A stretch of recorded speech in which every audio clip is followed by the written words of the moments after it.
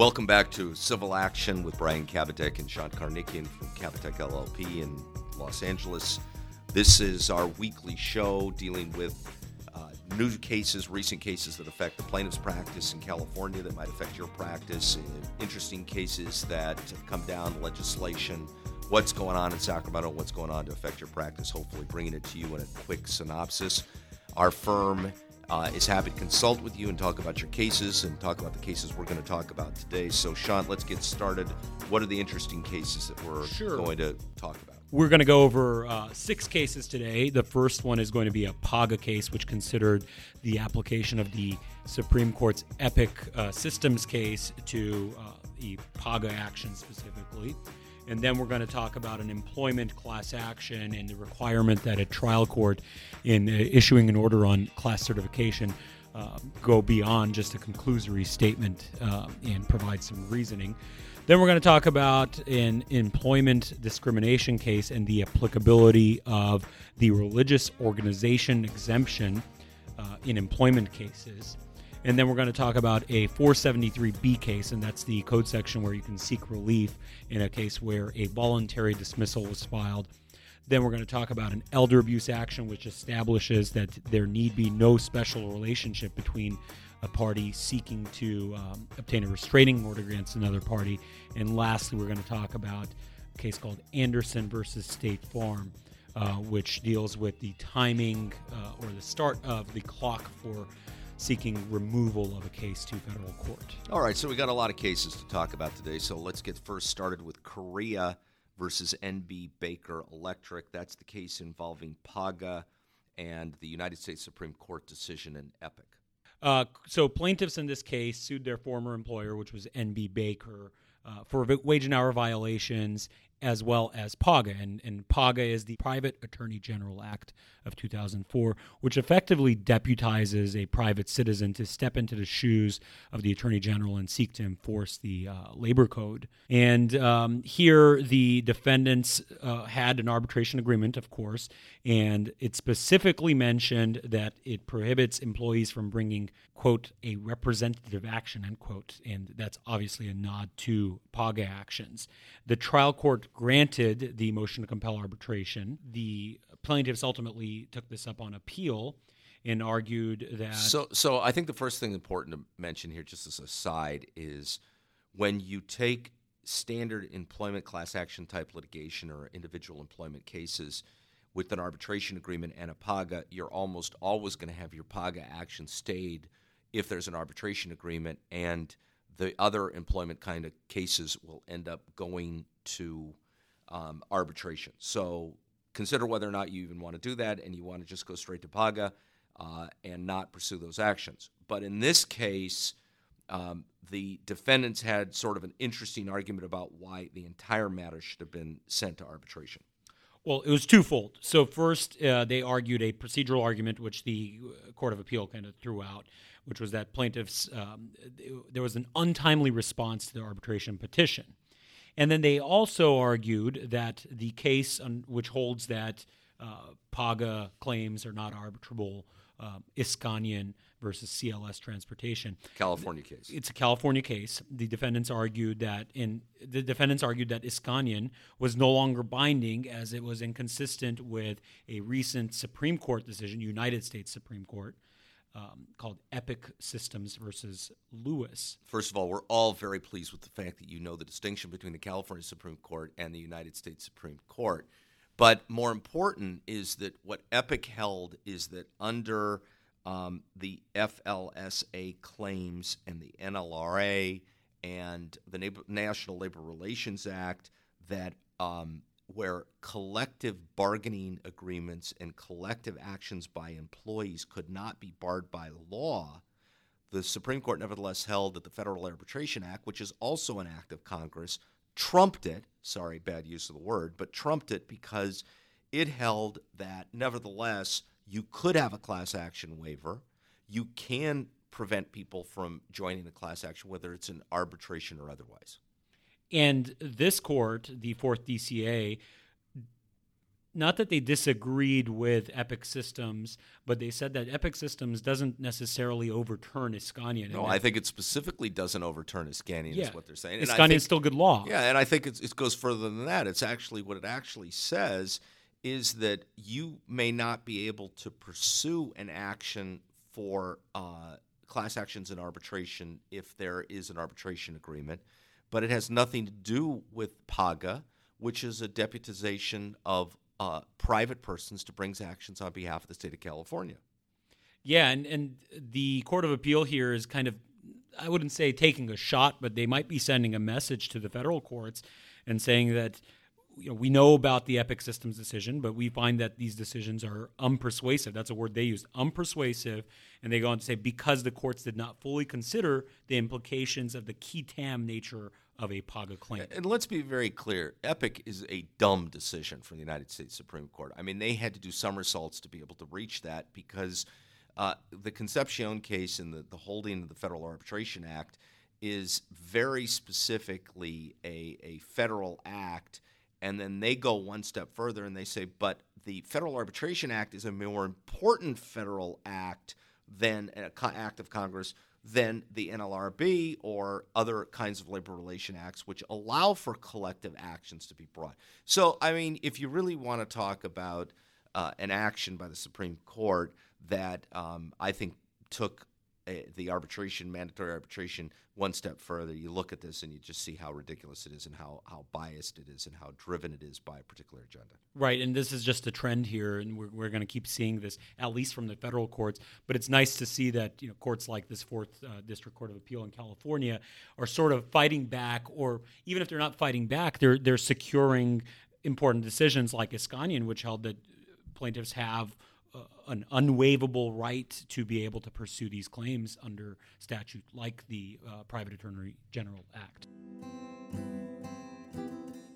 Right, so our next case is Roger Myers versus Rallies, and this is also a class action case, and this came out of Superior Court in Yolo County, which stands for what, Sean? You only live once. That's I'm correct. Certain that that's what the county is named for. That's right. Here, the plaintiffs alleged that they were required to drive company vehicles, carrying their own tools. They were technicians for a grocery store chain. They were required to carry, drive company vehicles, carry their own tools, took directions from the company as to what they were going to do, when they were going to do it.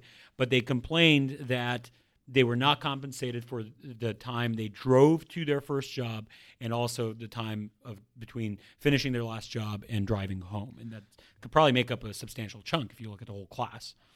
So let's start with what really the core holding is here. So they brought this class action. Sean, I think you've described it adequately what the class action involved. And the focus that the court had was on the order that the Superior Court made denying class certification. And I will now... Can you read that to us? I will now give you a dramatic reading of that order. Well, I think we have time, so go ahead. Take your time. Plaintiff's motion for class certification is denied. It went a little further than that. Plaintiffs failed to establish that a well-defined community of interest exists among the proposed putative class members. Based on the evidence presented, the common issues of law and fact do not predominate as required to support class certification under Code of Civil Procedure, Section 382. Go on. Is the entire order. That's it. That the Superior Court made, that the legal genius in Yolo County wrote on this particular case denying class certification. And ultimately, what the Court of Appeal held is, at the very end of the opinion, they write, we can't make a ruling based upon the term they used is impossible to make a ruling. They can't, the findings that if you want to call it that, the findings that the trial court made rendered review impossible. So they remanded it back to the trial court and asked for a ruling that considers the actual issues and provides a basis for its findings. Right. So the first important holding here is that a Superior Court judge just can't simply enter an order denying class certification. If that were the end of the opinion, that would be fine. But then the First District Court of Appeal justices went further and spent pages, and I think about 100 times longer than the Superior Court's order denying class certification, to explain in detail the law involving what exactly happened here with these drivers taking their trucks home and having to be at the direction of their employer. It's actually a helpful read because the Court of Appeal went out of their way to discuss two cases that came down after this Yolo County trial court's ruling, namely Ayala and Jones. And Ayala is super interesting because it explains that in these types of cases that have to do with independent contractor or controlling employees, the question is not how the company exercises control, but whether it had the right to control. So that's an inquiry that this Court of Appeal believed that the trial court should have made. They couldn't have been more clear to the trial court that not only would they have to issue a more complete ruling, but the trial court better find class certification, because if it comes back to the first DCA, they're going to find that the class should have been certified. It's a very interesting case and something that can be relied upon when looking to establish classes or class certification in these types of misclassification cases. Or asking a trial court for a more complete order, because otherwise you're going to crawl your way up to the Court of Appeal and find yourself reversed if it's not complete. So next, we're going to talk about Garcia versus Salvation Army. Let's talk about the Salvation Army. Let's talk about the Salvation How Army. much time have you spent in the Salvation Army? Well, I actually had to join the Salvation Army because I didn't qualify physically for the real army. There is no draft. Did you know there's no draft? All kidding aside, Salvation Army is a religious organization, as we're going to find out soon, and in case you didn't know, but they are an organization It was started in 1865 by William Booth, a former Methodist minister. And many people don't know, Brian was one of the original members of the Salvation Army in 1865. Isn't that right? No, that's not right. Okay. That's not right. All kidding aside, it's a charitable organization that does work to help the needy. But this case involves an employment discrimination and ADA suit brought against the Salvation Army. So the plaintiff, Ann Garcia, worked for the Salvation Army. She had some issues with grievances filed against her. She took medical leave due to fibromyalgia, and then ultimately she was fired from the Salvation Army because she didn't return back to work despite getting a clearance from her doctor. So she filed two separate lawsuits against the Salvation Army. One was a Title VII violation of the Civil Rights Act for discrimination, and the other was under the ADA. So let's first talk about the Title VII case, which I think is more relevant to our discussion here, because under federal law, there is an exemption under the Civil Rights Act. There's an exemption under the employment portion, the Title VII, for religious organizations. It's the religious organization exemption that the court relied upon, and which provides that religious organizations can't be sued for those types of claims under Title VII. You simply can't sue a religious organization. And the question was the Salvation Army a religious organization? Yes. And if it's a religious organization, you can't sue for violations of Title VII of the Civil Rights Act. You can't bring any kind of lawsuit based upon that. So that's the first holding. That's an interesting holding in and of itself, that if you're dealing with a religious organization as a defendant, you may have barriers to being able to sue them. The second interesting holding is whether or not the religious organization exemption is a defense that's jurisdictional. And the trial court held, or the trial court, which was the Arizona District Court, held that the religious organization exemption is jurisdictional. Therefore, an Article III court doesn't have the power to hear that case if it falls into the exemption. And it also held that, therefore, it can't be forfeited. That challenge or that defense can't be forfeited, because here the Salvation Army didn't raise this as an affirmative defense in their answer or initial pleading. Rather, the first time they brought it up was in their summary judgment motion. Now, the Ninth Circuit Court of Appeal said the outcome is correct. However, it is not jurisdictional. It's a procedural defense. So it is subject to forfeiture. But you have to show that there was some sort of prejudice to the plaintiff resulting from the failure to timely raise it or raise it earlier, and that can't be that wasn't shown here. So the religious organization seeking to assert that defense, the religious organization exemption defense, can raise it at summary judgment so long as the plaintiff is not prejudiced by the late assertion of that defense. And the final issue in the case, which I think is far less significant for our discussion, but at least worth noting, is the ADA claim that the plaintiff brought. The ADA claim was ultimately dismissed because the plaintiff couldn't show that she was disabled because her doctor had given her a clearance, so there was no accommodation required at the time that she was complaining of it. So just to be very clear, though, the ADA has no religious organization exemption that I'm aware of. And the only issue there was that it just wasn't a valid ADA-type claim. Something else to note, by the way, is the scope of the religious organization exemption. It extends not only to hiring and firing decisions, but also retaliation and hostile work environment claims, which were the claims that were being made. Right. An open issue, because this case didn't come from California, right, is an open issue is whether or not the religious organization exemption would apply under California law and under labor law in California. And I would guess that employers who were religious organizations can't violate wage and hour laws, can't violate other portions of the California Labor Code. And unless you bring the claims under the Title VII of the Civil Rights Act. So. All right, so our next case is Jackson versus Kaiser Foundation Hospitals. No, it's not a medical malpractice case. It's actually a FEHA case. What is a FEHA case? The FEHA is the Fair Employment and Housing Act, or what I referred to it earlier when we were not recording, which was, I think, the Federal Equality and Health Act or something. Because you made that up. I made it up, yeah. So but it's the Fair Employment and Housing Act. Ms. Jackson here was representing herself against Kaiser. She was unable to, at first, she was unable to serve the complaint, so she retained counsel to assist with this whole process. The lawyer advised Jackson to dismiss the lawsuit without prejudice, believing it can be refiled. The lawyer never entered an appearance in the case. That's right, just advised kind of in the background. And Jackson didn't retain her. She never retained her counsel of record, at least. But the lawyer did help prepare a voluntary dismissal of the action. So Jackson files the lawsuit, figures out there's problems with the lawsuit that she can't correct or doesn't understand how to correct, goes to a lawyer, and the lawyer's advice is just dismiss it and refile. Don't worry, it's the easiest, cleanest thing to do. And that's what happens.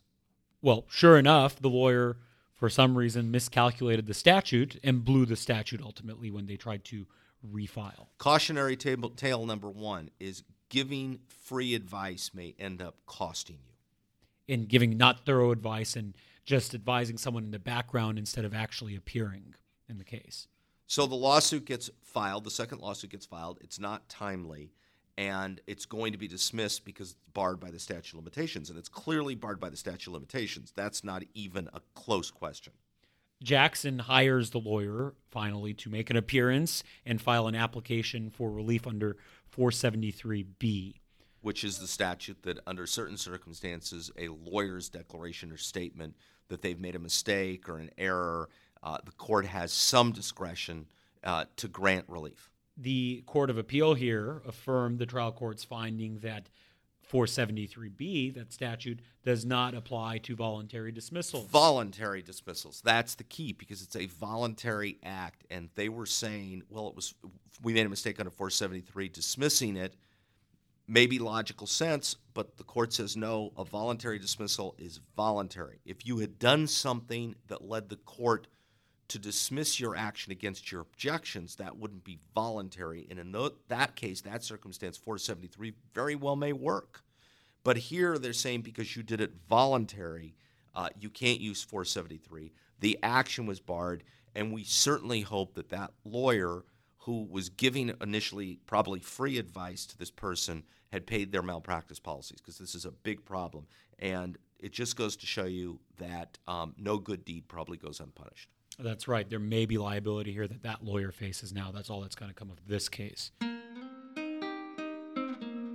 So next we're going to go visit Darren versus Sandra Miller, and this is a elder abuse case. And the reason that we want to discuss this case was because elder abuse is always a vehicle, particularly in financial-related cases or certain types of injury cases. You can use the elder abuse statute to get additional damages, to secure additional damages, other types of relief.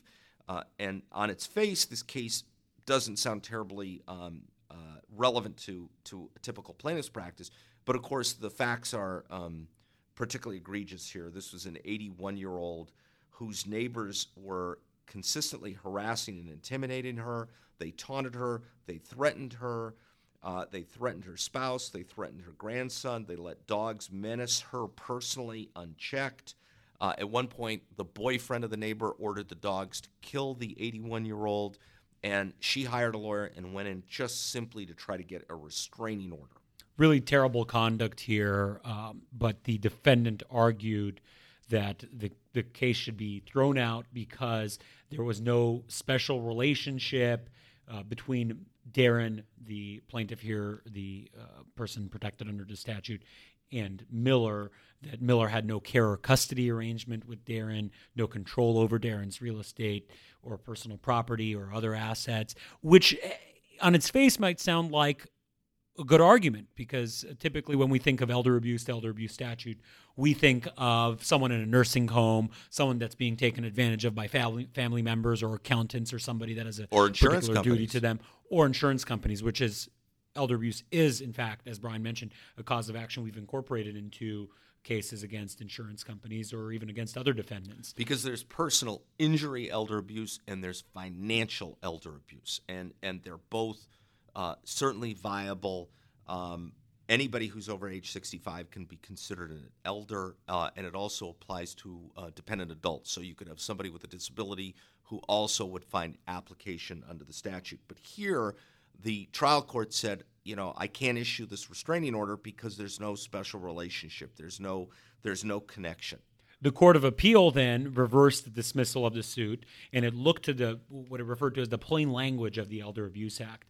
Elder Abuse Act is codified in Welfare and Institutions Code section 15610. That's 15610.07, and really everyone should take a look at this, and we'd love to hear from you if you ever have a case where there is someone that's over the age of 65 and you have some type of financial claim, negligence claim, even if it's against someone, like we said, that is not a caretaker or someone that does not have custody of the elder. And the Court of Appeal ultimately reversed and said that this applies to anyone, and there's no requirement for a special relationship between the abuser and the victim. So if you have this situation, keep that in mind. Contact us if you want to see a sample of how to allege it in these types of claims. Yeah, it's a very powerful statute, and I think most lawyers don't completely comprehend it or understand it. A lot of judges don't completely comprehend it or understand it, but ultimately you can treble punitive damages as a result of it. You can seek other types of damages, including, in some cases, even attorney's fees. All right, our last case today is Anderson versus State Farm Mutual Automobile Insurance Company. Now, this case comes out of Washington State, and it involves removal of a civil complaint, which, for those of us that typically practice plaintiff's work, I have a rule that federal court is bad, state court is good. And generally, I want to keep my cases in state court. I like state court. I like being in state court. I like our juries. I like our judges. I like our system. And in federal court, you've got judges with very large dockets. They may not view your civil cases the same way. Unanimous juries, smaller juries, different rules, different procedures. And we're always constantly trying to keep cases out. But, of course, if you have a problem with diversity and you get your case filed, you may be removed. And it's for good reason that we don't like federal court. It's not anything we have against federal judges. We've actually fortunately had some good luck in federal courts and have come across great judges, but they often have rocket dockets that have put you on very tight, strict, fast schedules. and it makes it more challenging. So defendants obviously want to be in federal court because those types of circumstances, those types of limitations or rules favor them, and it will put a lot more pressure on the plaintiff, and plaintiffs often have less resources than they do on the defense side. So in this case, the defendant was served with the complaint, but now there's some interesting statute in Washington that allows for a state-appointed agent, like the insurance commissioner, someone in the office of the insurance commissioner, to be served with the complaint that you have against an insurance company. So instead of having to actually serve State Farm, you serve the insurance commissioner of the state of Washington in this case, and that's deemed to be service. Now, first cautionary note, California has no similar statute, so that wouldn't apply in California. Don't go serving the insurance commissioner of the state of California with your complaints against insurance companies. It's not going to be valid, but it was in Washington, and you have 30 days to remove your action, and a little more than 30 days after serving the insurance commissioner of the state of Washington, State Farm removed the case, and they filed a motion to remand, which is the process and procedure to get the case back to state court, right? And it went up to the Ninth Circuit, and the Ninth Circuit said you can't remand it because the 30 days doesn't start to run until the party has actual notice of the lawsuit, and serving the insurance commissioner wasn't enough. But that's not the end of the case. It went further to talk about the fact that the legislative history of the removal statute looks to state law to determine when somebody is actually served. And so the reason I think this is important is that we have to look carefully whether or not the removal and a motion to remand are timely. And the reason for this is because they don't want inconsistent findings through, in different states, because the removal statute is obviously a federal statute. It's 1446. So it's still 30 days, but it's 30 days from when under state law somebody is deemed to have received the complaint. So substituted service, for example, in California may be valid service, but the 30 days may not start to run on the day that you leave or the complaint someplace or try substituted service. It may be longer than that. And watch those 30 days, because believe me, as much as we consider ourselves smart and we want to make sure that we can remand a case if it's improperly removed, the defense is at least as smart as us, and they know that they've got those 30 days, and they're going to try to get that case removed removed to federal court as quickly as possible. In this case, the 30 days began to run when the insurance commissioner or whoever the officer is forwarded the complaint to the actual defendant, and the defendant's representative received a copy of the complaint. So it's actual notice that matters. So always err on the side of caution when dealing with removal. There's strict deadlines, and keep an eye out for those. Really, that's all we got today. I hope these have been helpful. I hope these cases are able to make you a better lawyer and make you understand the law better. We're always interested in hearing from you. This is a civil action with Brian Kabatek and Sean Karnikian from Kabatek LLP. And please contact us with any feedback that you may have. Our website is kbklawyers.com. That's kbklawyers.com. We'd love to hear back about the podcast itself, or about interesting cases you may have, or interesting cases you've read about that have come down that you'd like for us to discuss or that you want to tell us about.